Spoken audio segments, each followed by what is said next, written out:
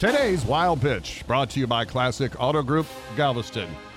A Taipei city councilor lost a bet that an election to recall the mayor would get no more than 400,000 yes votes. Councilor Chu Wei-che promised that if there were tens of thousands of votes over his prediction, he would break chopsticks with his ass. Unfortunately for Chu, the mayor was ousted with over 900,000 votes. Ew.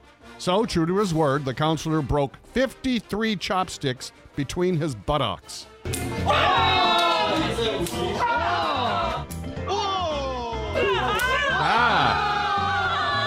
Whoa, wow. You know, I thought I was good with chopsticks, Dean. But after watching the video, this reporter's going back to the fork. That's today's Wild Pitch.